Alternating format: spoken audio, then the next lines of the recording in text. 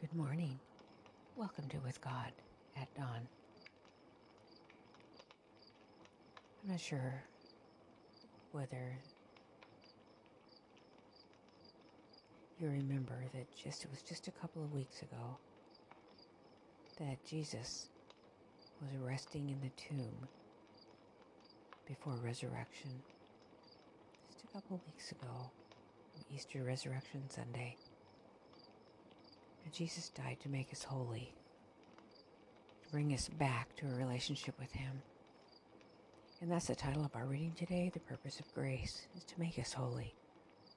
Leviticus 19:2, "You shall be holy, for I, the Lord your God, am holy." Holiness is not rapture. It is an entire surrender of the will to God. It is living by every word that proceeds from the mouth of God. It is doing the will of our Heavenly Father. It is trusting God in trial, in darkness as well as in the light.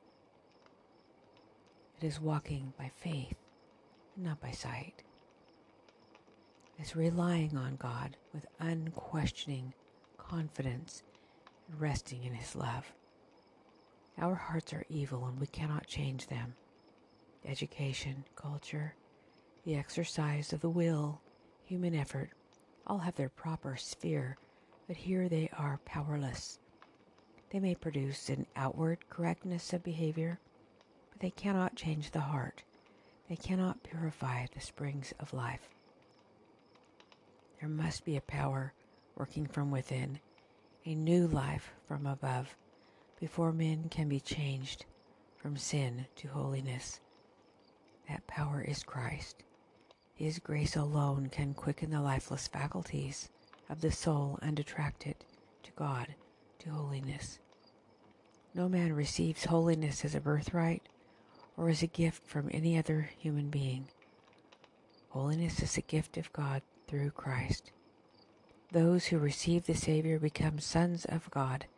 They are His spiritual children, born again, renewed in righteousness and true holiness. Their minds are changed. With clearer vision, they behold eternal realities. They're adopted into God's family. They become conformed to His likeness, changed by His Spirit from glory to glory. From cherishing supreme love for self, they come to cherish supreme love for God and for Christ. Accepting Christ as a personal Savior, following His example of self-denial, this is the secret of holiness. Forgetting the things that are behind, let us press forward in the heavenward way. Let us neglect no opportunity that, if improved, will make us more useful in God's service. Then, like threads of gold, holiness will run through our lives, and the angels, beholding our consecration, will repeat the promise, "I will make a man more precious than fine gold, even a man than the golden wedge of Ophir." Isaiah 13:12. All heaven rejoices when weak, faulty human beings give themselves to Jesus to live His life. Faith is ours to exercise, and feelings are God's to give. We may never feel rapture, a happy flight of feeling, but we may, if we don't ever feel it, still trust Jesus and don't doubt His love for you or His work in your life, which may be seen by a change in your character. Holiness is doing the will of our Heavenly Father. It's trust in darkness, trust in trial. It's walking by faith, whether you can see the outcome of obedience or not, and relying on Him without question, and total confidence that He will provide a way for you. Just rest in His love. A friend told me yesterday that the word rest in Hebrew means abode. Perhaps when Jesus said, "Abide in me," He meant to rest in me. "Come unto me, all ye that labor and are heavy laden, or bearing burdens, and I will give you rest," or a home, or an abode. And He adds, "Take my yoke upon you," or "I will carry us both, yoke up with me. I'm in this yoke with you." He then says, "For I am meek and lowly, and you shall find rest," or an abode for your soul. It's Jesus whose power changes us from within, a new life from above. It's the Spirit of Christ. We're changed by His Spirit from glory to glory. We read that we cherish supreme love for ourselves, and we come to cherish supreme love for God and for Christ. It seems like everything that touches us through the day, we see through the perspective of how it's going to suit me, our own self. But when we accept Christ as a personal Savior, we follow His example of self-denial. We discover the secret of holiness.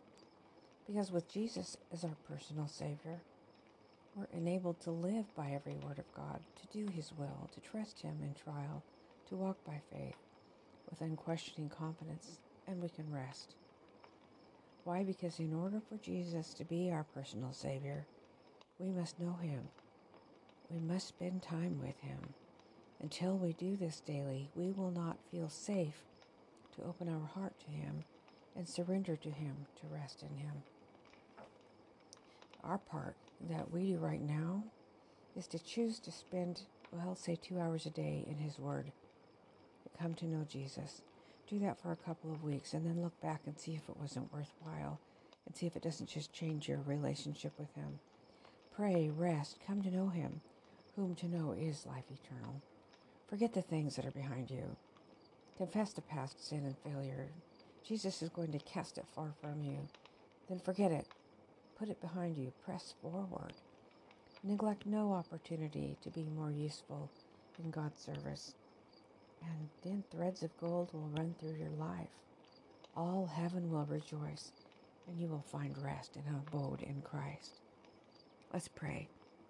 Dear Heavenly Father, I pray for these ones here with me this morning. And I know, Lord, there was something you gave me to share, and I lost it somewhere during my recording.